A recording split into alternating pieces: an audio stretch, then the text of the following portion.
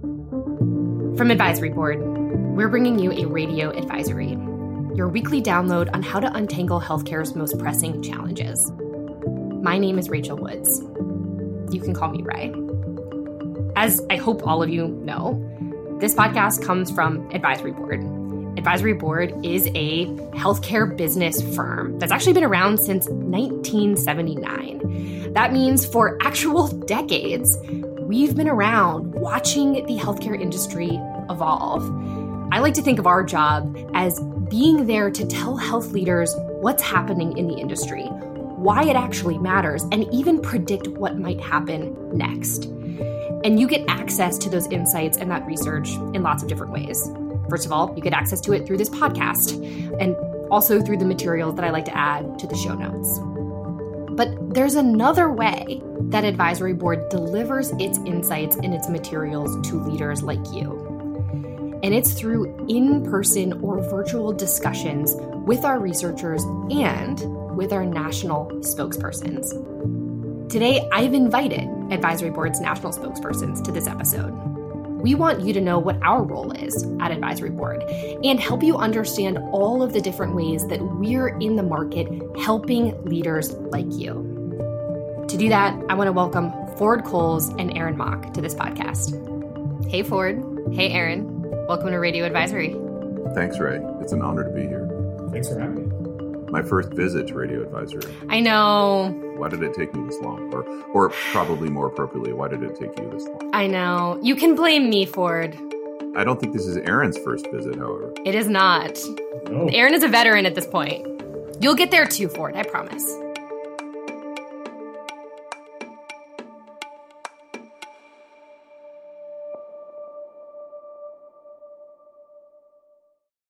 You thought to interview Aaron and me as the national spokespersons. However, why so modest? Because there's a third national spokesperson by the name of Ray Woods. So I think it's a fair question to turn it around on you and ask you how that feels. And also, Aaron and I are both wondering when you're going to woman up and get back on the road, leave the studio, leave the pillows in the green room, and get back out there in seat 32E by the crapper with the really talkative insurance salesman right in the seat next door. I am proud to be the newest national spokesperson for Advisory Board, and I'm excited to get back on the road. I'm still going to keep hosting the podcast, so my padded room and the comfort of my microphone and my sweatpants is still going to be a regular part of my weekly experience, but I am going to have to get back into seat 32E. Excellent. Yeah. The three of us are the spokespersons for Advisory Board research. What does that mean? What do you want our listeners to think of when they think of us? Well, I think a couple things. We're trying to offer a perspective on the market and our research and how we've interpreted some of the dynamics that we've seen in healthcare today and over the course of the last 18 months or so. And at the same time, of course, we're there to listen to the market, to be in conversation with folks out in the market, to hear their concerns, their central priorities, and find solutions for them. Mm-hmm. And there's this tendency when people hear the word spokesperson to think, oh, they're just a face. They're just a voice. They're just a talking head. And that is absolutely not true. No, absolutely not. I mean, it's always been referred to as the face of the company. To your point, Ray, there are accurate parts of that, not accurate. The truth is, in this job, more people will know you than anyone else at the advisory board. Far more people know my name. I'm not bragging. I'm just saying a weird truth. Far more people know my name than have ever known the name of the CEO of the advisory board, for example. I mean, you're bragging a little bit. It's okay. I mean, that's also, it's March and I'm at 32 trips right now. So it's not so much bragging as it is just raw exposure, right? Yeah. The inaccurate interpretation is to think that that's a talking head. Yes. Face of the advisory board, representative of the advisory board, yes. But there's no research team standing behind us when we're at the podium, right? Or in the conference room or at the conference. Yeah. You need to be as vested and familiar with the deep thinking in healthcare as anybody back in Washington, D.C. or any other office at the advisory board. Everything at the advisory board, as you know, Ray and Aaron, is groupthink. Yes. One of the things you have to get used to, and I had to get used to this 31 years ago when I got there, there's no one author of anything that we do. All the research, every project, every insight, every best practice is the result of multiple people taking a crack at the problem. Yes. So it's not, there's one person talking about it and there's another person thinking about it. Yeah. There isn't ever that situation at the advisory board. Everything we do is a group process. And Ford, you just mentioned being at the podium or at the boardroom or around a conference table. And you've been in those moments, frankly, for several decades now. I don't want to age you too much here, friend. Go ahead. But my point is that you have been the voice of the industry through moments of immense change, right? The Great Recession, the passing of the Affordable Care Act, of course, the COVID-19 crisis. What's it been like in those moments of immense change where everything feels like a crisis and you are advising real leaders in healthcare about their next steps? It's a remarkable privilege, frankly, to be in that room, to feel that energy in moments both terrifying and wonderful in healthcare is an immense privilege. The favorite part of my job, and I'm sure Aaron and Ray, you would say the same things, is healthcare always matters. Yeah. Everybody cares about it. You know what I mean? I was a consultant for some big firms before I got to the advisory board, and helping a firm deliver a package a half an hour earlier, that's nice, that's good. But it's not the same thing as healthcare. Everybody is going to get old, sick, and die. So this is personal to every single audience and every single person I interact with. And there's an energy that comes from that, which you can't replace anywhere else. I will tell you, Ray, that for me, there have been moments at the advisory board when we really did change the industry. And I want to be humble too. David Bradley would want that. Our founder, yeah. There have also been moments when we got it wrong. Right? And I remember them both acutely. Aaron, what about you? I mean, I mentioned some kind of moments in healthcare history, but chaos, change, crisis, these are constant realities in healthcare. So what has it been like for you as you've moved from a world of the researcher that is developing the insight to kind of straddling both understanding deeply what's happening in the industry and playing more of that teacher advisor role? Yeah, the challenge that I've always encountered with research is that, and this is just endemic to doing research, is that research always has the risk of being either behind the times or unrealistically ahead of the times, right? So often enough, we are vetting things that have been peer reviewed and gone through the journals, and that's already a little bit behind the times. It's distant from some of the on-the-ground frontline realities that you encounter when you're out in front of an audience. Or we're prognosticating based on work that other researchers have often enough done and published. And that work has a tendency to sometimes be 20 years, 30 years in the future, just unrealistic. Yeah. We all want to be about 5 minutes ahead of the trends. Yeah. You want to sort of attune yourself to them, help people predict on the ground where they need to go. And that's precisely the kind of thing that you get to do in a spokesperson role. You're out there in front of an audience, working through problems in real time and trying to devise those solutions. And by the way, none of our solutions are static. In order to stay 5 minutes ahead, as you said, Aaron, there are times where I am changing my talking points, my slides every week. Maybe there have been times in which it's every day. I mean, I'm sure that you two have had moments like that too. Absolutely. Aaron points out something really important that I think is underappreciated or simply not even recognized is that one of the core competencies of this job is, there are obvious ones, right, Ray? Didactic capability, ability to facilitate a discussion, right? The ability to describe and teach insights. Those are the obvious hit over the head. If you can't do those things, you can't do this job. But one of the things Aaron pointed out, which is the ability to understand without being less aggressive intellectually, the ability to understand how fast an organization can change. And an industry can change. And an industry, right? Yeah. It doesn't do us any good to be so far out ahead of the industry that it's ridiculous and unrealistic. But at the same time, nor do we want to underestimate their ability for change. That's a core competency for the three of us, and one that it's actually not particularly recognized or talked about. David Bradley always said to us in the old days, assume the audience is as smart as you want them to be, and they always are. This is not a way of me discounting the insights, but there is a practical argument to Aaron's point about how fast change can happen.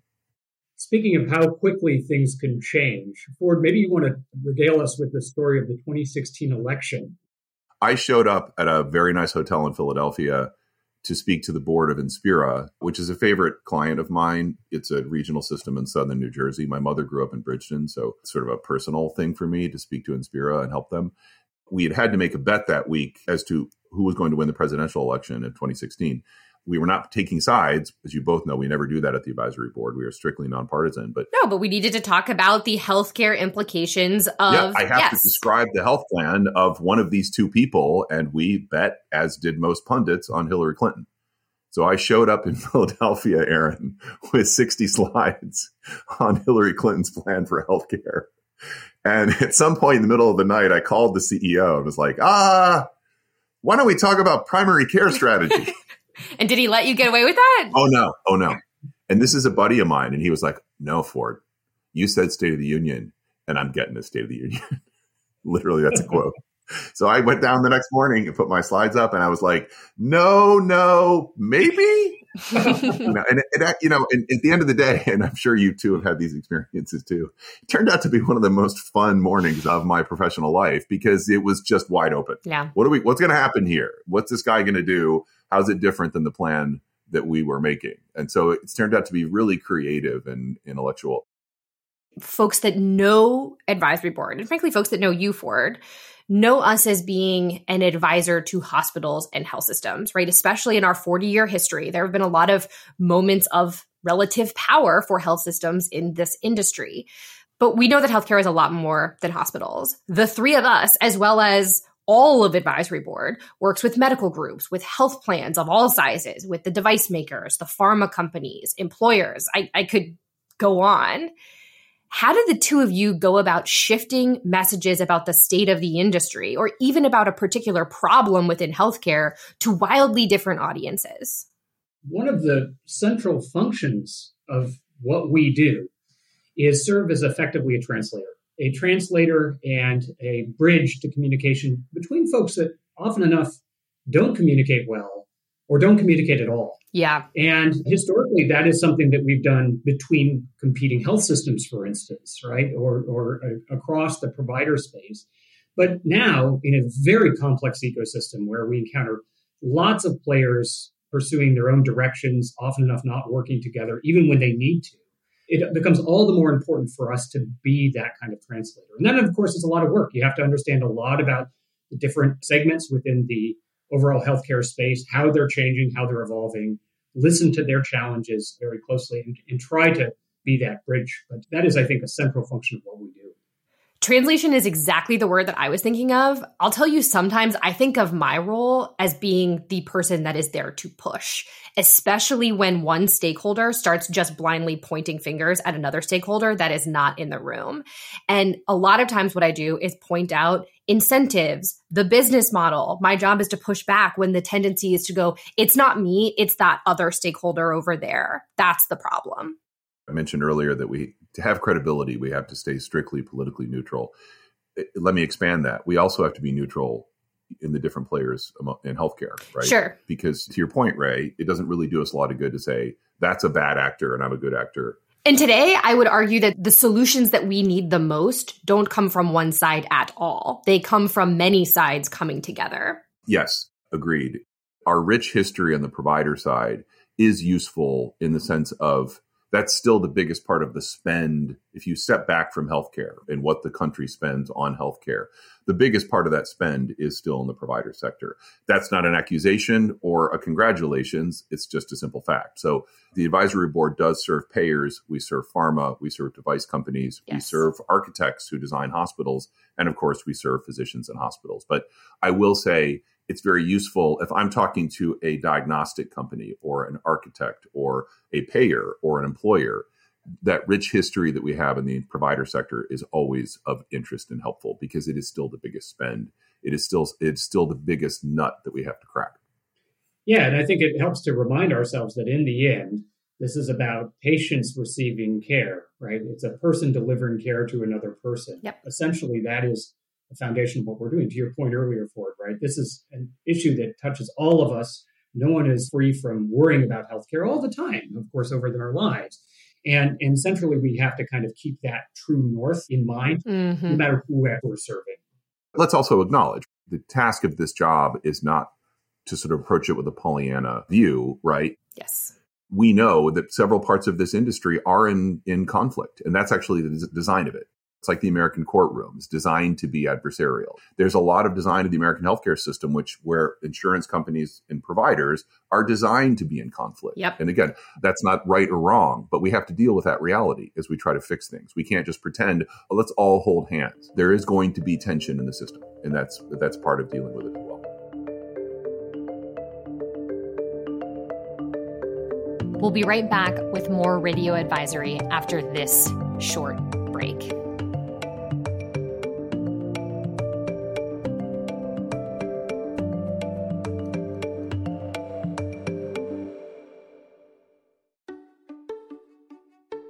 The future success of your healthcare organization depends on the strength of your leadership bench, and the time is now to invest in your rising executives. That's where Advisory Board Fellowship comes in. Our 18-month advanced development program prepares participants to navigate complexity, drive transformative change, and achieve breakthrough performance. Over 250 organizations have trusted the fellowship to build their bench with up-and-coming leaders ready to tackle tomorrow's challenges. Learn more by visiting advisory.com/fellowship or by following the link in our show notes.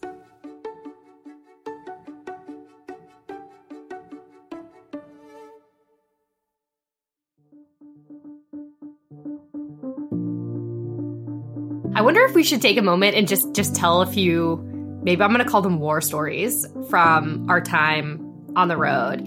I know that you have them. Ford, you already shared one from 2016, but I'm thinking about moments where something stopped you in your tracks, or you had a particularly impactful conversation, or you had to steer an organization in a completely different direction than where they were intending to go, and you had to be the bad guy to deliver that news.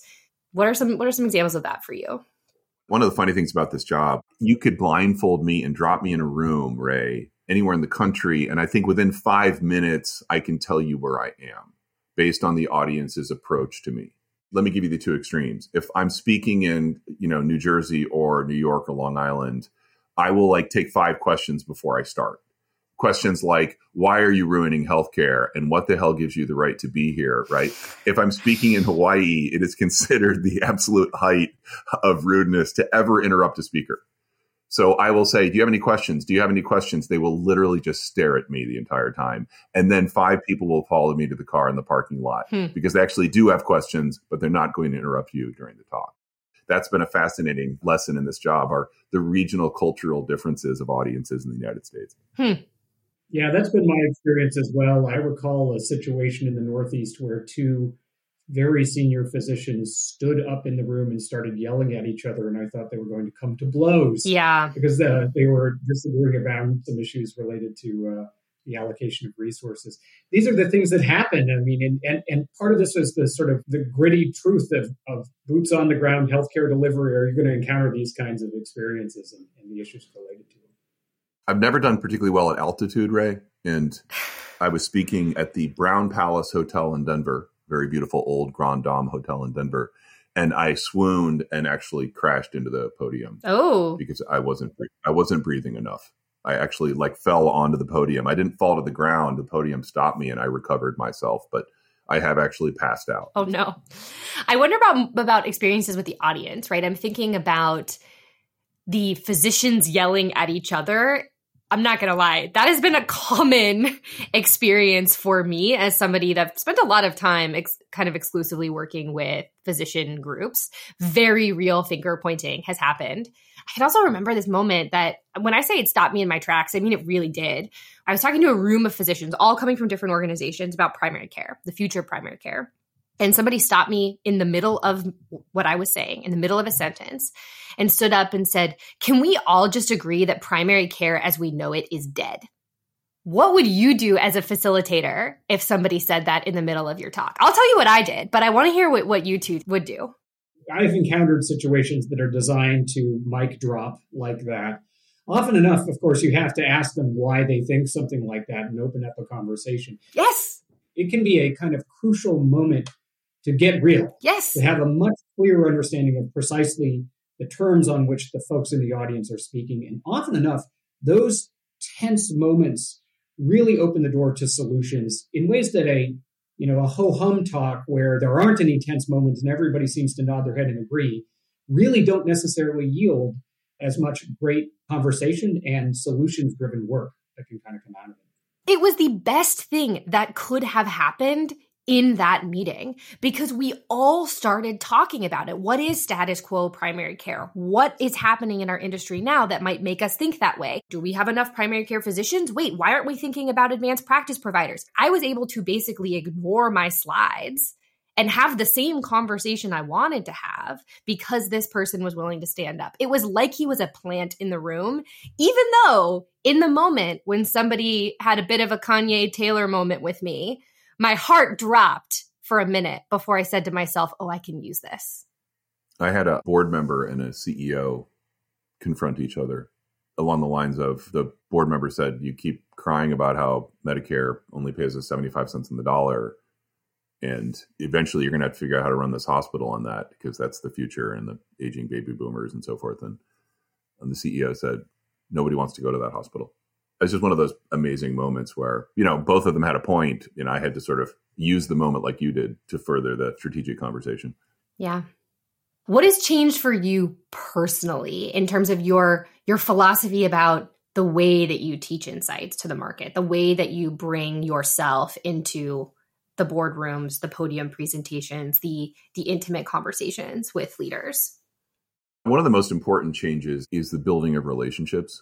We were actively discouraged from doing that in the old days of the advisory board. The idea was that whatever advisory board person you see, that person can deliver exactly the same value as anybody else on the team. In fact, you were discouraged from building deep personal friendships in the industry because that was seen as all of a sudden it's about you, not about the advisory board. You were supposed to disappear and the advisory board was supposed to come forward, right? We were all just elements of that. That's gone. We are very encouraged now to build deep networks and relationships in the firm. And I think that that's actually exactly right and a good evolution. These are critical conversations we're having with impactful leaders about very dicey topics. And there needs to be a level of relationship and trust in that we didn't have when I got here in 1992. Yeah. That evolution, I think, is a really good one. I also think it's just, I'm almost never, Ray, at a podium at the Four Seasons Hotel in Chicago with 300 people in the room. Never. If there is a podium, I ask them to take it away. I say, please don't. I don't want it. I do the same thing. I'm like, do you have a high stool or something I can, you know what I mean? I don't, because I'm not going to walk around the whole time, but I almost never use a podium now. It was always designed to be conversational, but I ensure that it is now. And I think that drive for a more conversational sort of approach reflects not just a change in philosophy for us, but changes in the reality of the market. In particular, the rising volume and velocity of information, right? And under those circumstances, often enough, what it requires is us to be really tailored in the conversations. One way doesn't work because we're going to hear on the ground so much unique information from an audience member that a conversation is really right answer in terms of how you would deliver insights and how we garner information back that we can share with our researchers to ensure that we're really kind of capturing what the future of healthcare is likely to hold. I also just trying to bring my whole self to these conversations a lot more than I felt comfortable doing 10 years ago. I mean, I'll be honest with you, Ford. I remember trying to be like you. I remember trying to emulate you. And there is no way that I can be a 6'4" redheaded man. 6'5", right? 6'5" redheaded man commanding attention in a room. And that has been a challenge sometimes in my career. Mm-hmm. But I have tried to get to a place to embrace bringing my whole self into a room and the value that it provides. That's always been the goal, I think. People would often say to me, and I totally get it, Ray, because I was the head of speaking at the advisory board for decades, right? So of course everybody was like, that's to be successful at the advisory board, you got to look like that guy. But what we've always taught is exactly that, bringing your own self to the podium or to the front of the room, because that's the electricity, right? If you're present, then it's electric because you're taking risk. You're committing personally to the things you're saying. You're committing personally to the organization you're trying to help. You're not reading from notes. Yeah. Yeah, it helps to be tall and to have a deep voice and to wear this suit. But at the end of the day, if I feel like they're still noticing me 3 minutes into the talk, it's a failure. Yeah. In other words, it's the ideas that are coming forth, not my suit, Yes. not the glasses. Yes. That's the whole thing, is that, and that comes in every shape and form. And we've been talking about how those ideas have changed over the last several decades, how we have changed to evolve to match those ideas in the changing industry. The last question I want to ask you is, what do you think the future holds for healthcare, and what is our role and advisory board's role in that? I'm inspired and hopeful when I look at the American healthcare system, because for all of its problems, we have unrivaled expertise, unrivaled technology, and we spend a fortune on it. And I do hope at some point you get what you pay for. Yeah. I look at the American healthcare system, and I don't mean this in a condescending way, but it's a little bit like the ugly duckling, that every minute could be a giant, unbelievable swan, because all of the pieces are there. We just need to figure out how to maximize the talent, the tech, and the money that we have. But it's all there. Yeah. People always talk about healthcare being in crisis. I don't think there's one time in the history of healthcare, probably for the last 100 years, where there hasn't been some element of crisis being perceived. But, the tensions that exist today, to Ford's point, are what you could describe as birthing pains for a very new system that is likely to emerge, which will have much better alignment and hopefully lead to some of the resolution that Ford was just alluding to, a much better system coming out of that. If we can get really aligned on some of the incentives and the tech, there is a lot of room for a future that is much more effective and equitable in terms of care. What about you, Ray? I get a lot of personal joy in the role of teacher, in delivering the insight to the room. And where I think the future is for the industry, and frankly for me personally, is learning to step back from that and helping leaders learn from each other, because there's a lot of untapped potential there. And I like the moments in which I'm not in the front of the room, I'm not walking around the room, I've actually moved to the back, because I want others to learn from each other. Well, Ford, Aaron, thanks for coming on Radio Advisory. Thanks for inviting me, Ray. Thanks very much. It was an honor and really fun, and I look forward to my next visit. No pressure.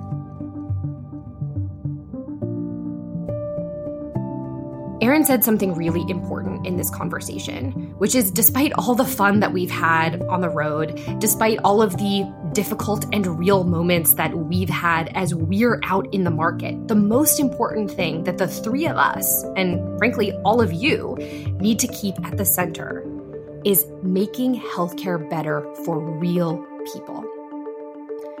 And remember, as always, we're here to help. If you like Radio Advisory, please share it with your networks. Subscribe wherever you get your podcasts and leave a rating and a review. Radio Advisory is a production of Advisory Board. This episode was produced by me, Ray Woods, as well as Katie Anderson and Kristen Myers. The episode was edited by Dan Tyag, with technical support by Chris Phelps and Joe Schrum. Additional support was provided by Carson Sisk and Leanne Elston. Thanks for listening.